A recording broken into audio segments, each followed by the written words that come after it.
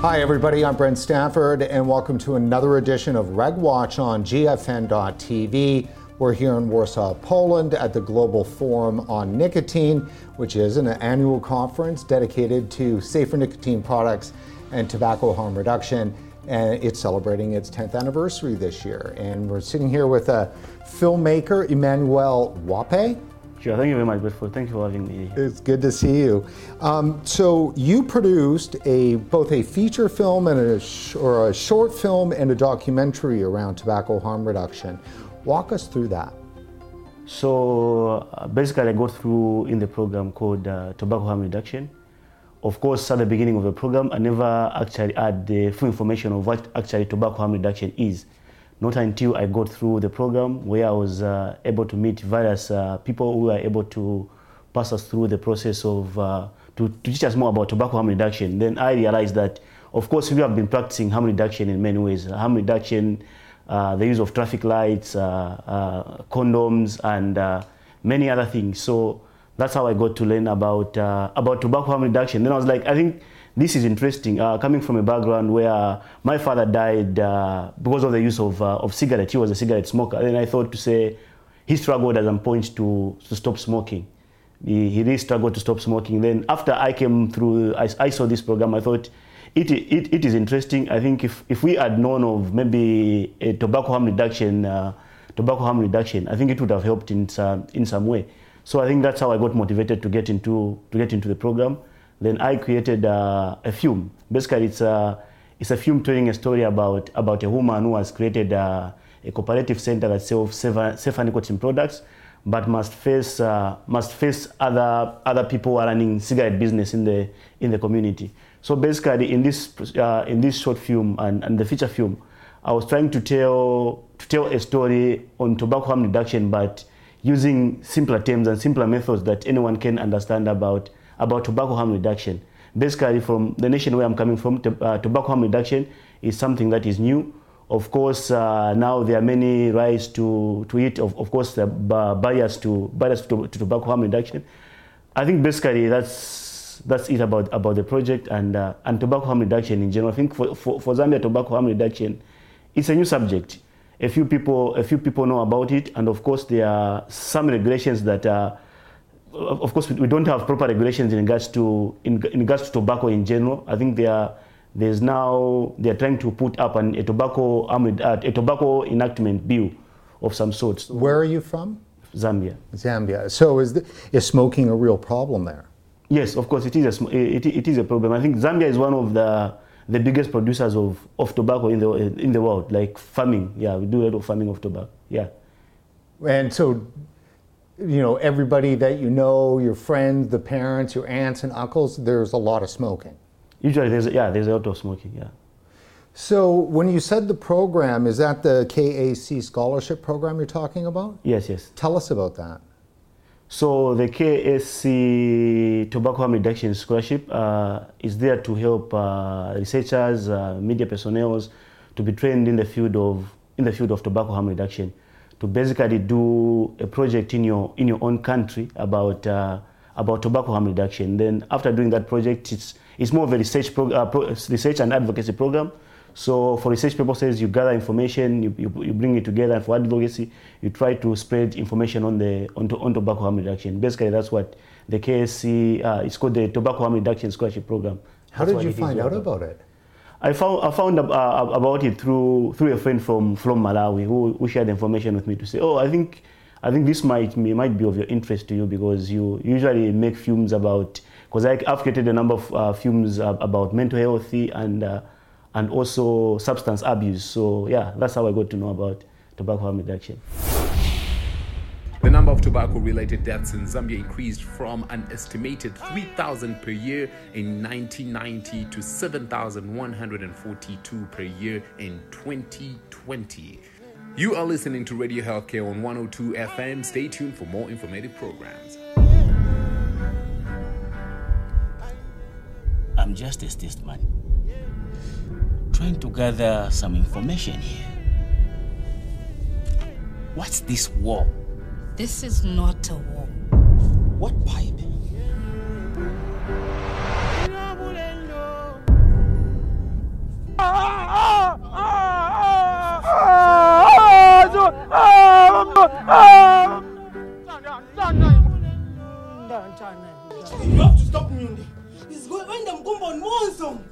The war on tobacco now becomes the war on nicotine.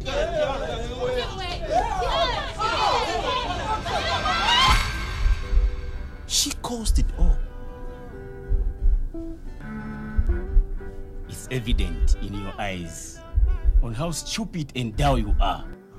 Equally you. Busybody with dark painted lips smoking what they're calling a deadly cigar. But let me educate you. It's very difficult for smokers to quit smoking. Smokers smoke for nicotine. It's the tar that kills them. E-cigarette.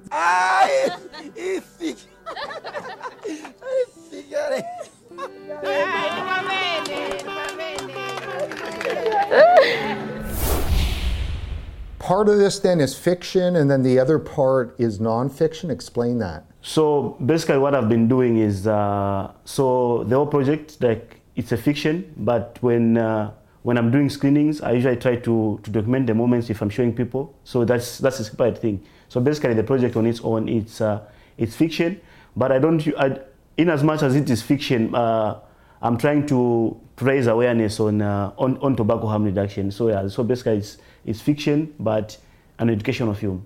So you're adding layers on top of layers of the media. Yes, yes. That's excellent. So what's the biggest thing that you think you learned that was a surprise from making this film?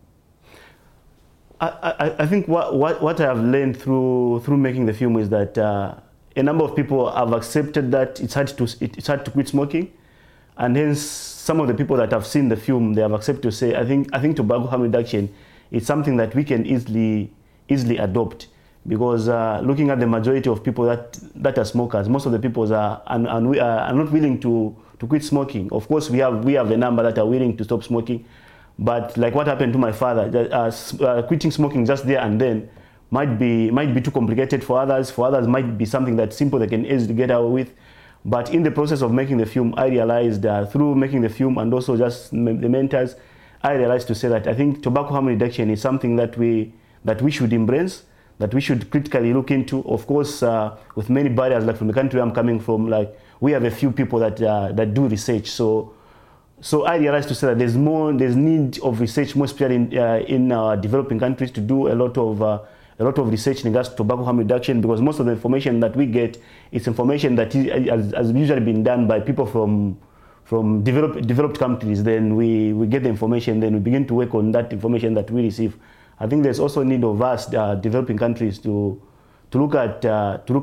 invest more into research, to know about these things. Yeah. Is vaping handled in the film?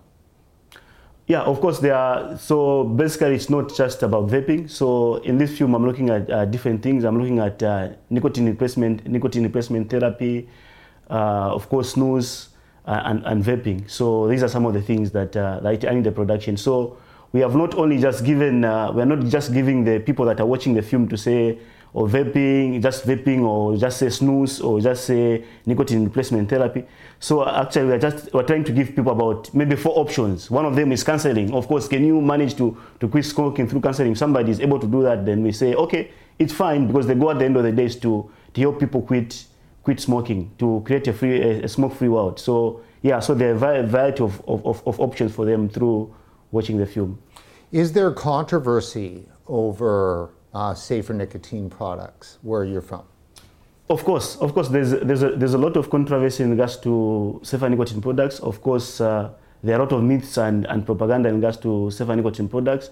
Like what I can say is that I think there's a lot of controversy in the sense that, one, people do not know more about safer nicotine products, and the other thing is the channel of information, the information that we receive.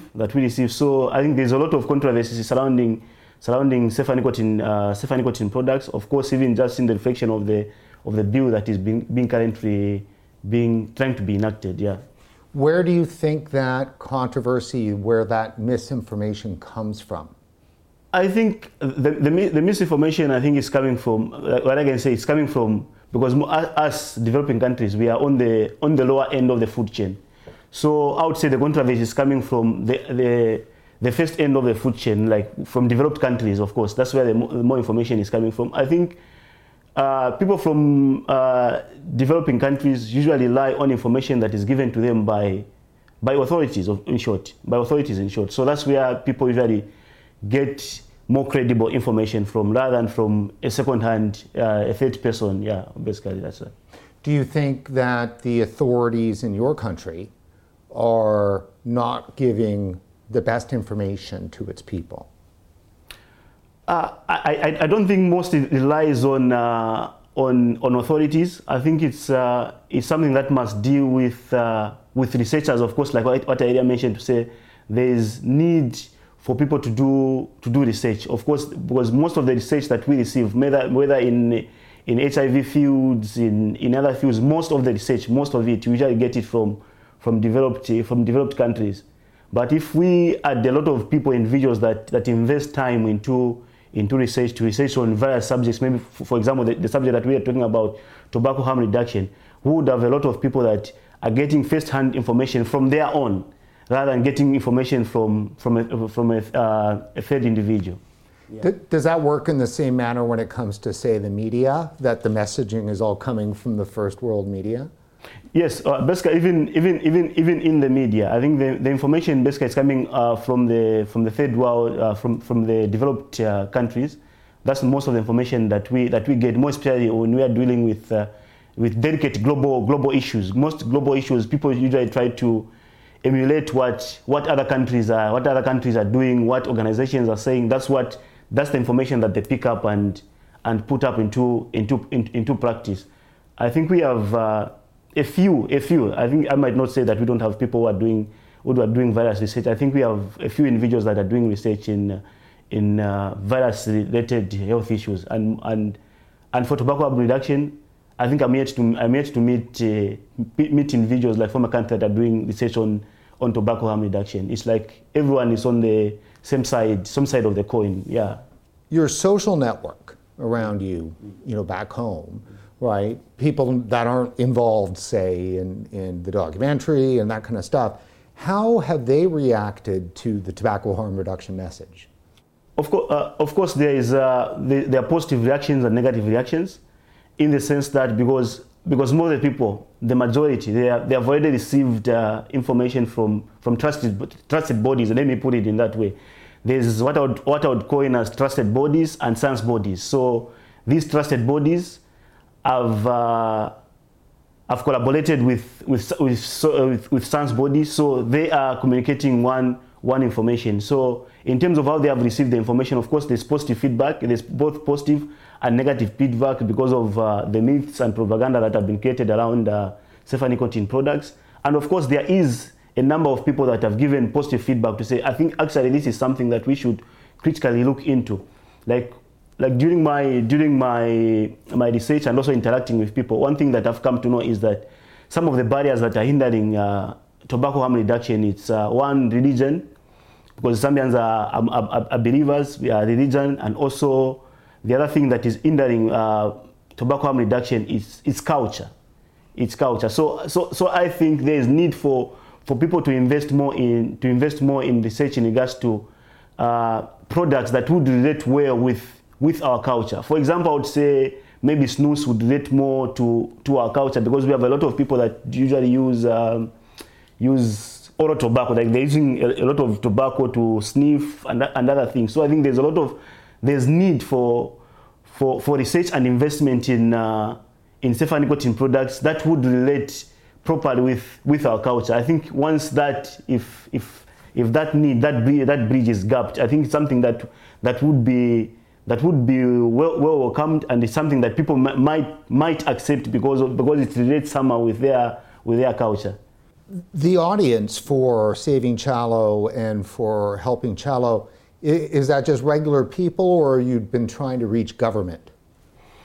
For example, it's hard to get maybe government bodies to see these products, but of course, what I've been trying to do is when having a screening, is to write to individuals that are working maybe in the healthy industry, like to get them to see the film. Of course, even various maybe media celebrities to just see the film and give feedback after the film. So, like for example, what we do before each screening is that we prepare an entry survey. Maybe I lay a number of questions to say, okay, what do you know about nicotine? I give them A, others it's bad, it's addictive. You get that? What do you know about e-cigarettes? Then I give them information. Then what has been happening is that before seeing the film, when I share an entry survey with someone, maybe they would score maybe 1 out of 10, for example, 1 out of 10. But after the film, we find out to say that we have scored maybe 10 out of 10, 9 out of 9, which actually means that the information is being passed on effectively, and people are kind of accepting what tobacco harm reduction is, and for them, I think it's something that they have embraced so well that they are ready to accept. Of course, the biggest barrier is the bodies that are surrounding. Some topics are easy to make a film on, right? You know, if you're doing cops and robbers and car chases, or or you're doing something on the drug war or whatever. But THR, isn't it boring? No, it's not boring. So the beauty about storytelling is that every one of us, we love stories. We love to watch. We love to see things. So I think telling a story about THR, I think it has been easy for me because we went through a process of learning what actually THR is. Then I realized we have been practicing. We practice THR, we practice harm reduction in so many ways. So even just sharing a philosophy of robots with people, just from the philosophy of robots and seat belts with people, to say actually it's impossible to stop accidents on the road. What if somebody thought of introducing seat belts to limit the number of accidents on the road? So just that simple philosophy, just adding it to the film, somebody is able to easily understand what THR is. But when I say tobacco harm reduction, a lot of people at the mention of tobacco harm reduction, they easily accept it. But when you begin to go in depth to tell them what tobacco harm reduction is, that's where now we receive negative and positive feedback, because some of the people, when they say tobacco harm reduction, they usually think it's eradicating the use of tobacco. But I think it's something that we should critically look into, more especially for us developing countries. Of course, what we need is its regulations. Like what we have, maybe in our country, we have maybe a number of mushrooming stores selling e-cigarettes and other tobacco products. So these mushrooming small businesses are a problem. They are a problem in the sense that we do not have regulations. If anything bad was to happen, if somebody is using maybe an electronic cigarette, they would come up and say, okay, these things are causing this, because the problem that we have is regulation. If the authorities that be can look into critical regulations that would help safer nicotine products, I think it's something that can be possibly be accepted by the majority. Because what we have, if we don't have the regulations, then we're going to have the problem even with raising the message about tobacco harm reduction. Isn't it a catch-22 though? Because the organizations that really push for regulations in LMICs are generally pushing abstinence and bans. Yes. Right? Is that an issue, do you think? Of course, it's an issue. I don't think bans would work. I think we have like from the nation where I'm coming from, it's illegal to smoke marijuana, for example. It's illegal to smoke marijuana, but a number of people still smoke marijuana.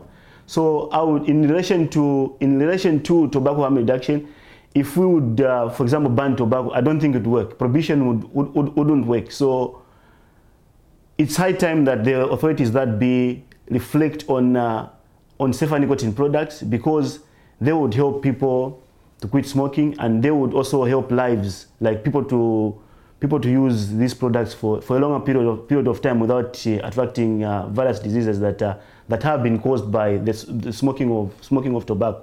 So like we have a lot of diseases that are related to tobacco diseases, mostly from smoking and sniff. Like they usually do a lot of sniff from the country where I'm coming from.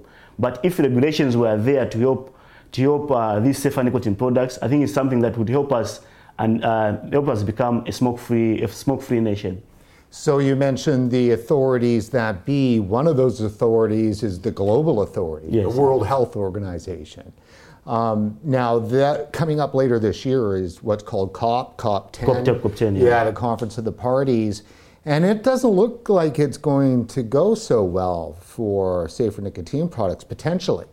If you had an opportunity to send a message to the delegates at COP10, what would that message be? My question would be: Would you accept evil for something that's less evil? Maybe that would be the question for me. And are you able to eradicate this? Are you able to eradicate this evil completely? If you are unable to eradicate it, then it's high time for you to reflect on getting something that is more safer for people to use than allowing something that is not safe for people to consume. I think that would be the best message. I think the best message is for people to critically look at these things and to be more realistic with the approach on tobacco. Because, for example, if we say ban tobacco, so for example in Zambia we have a lot of people that are farming tobacco.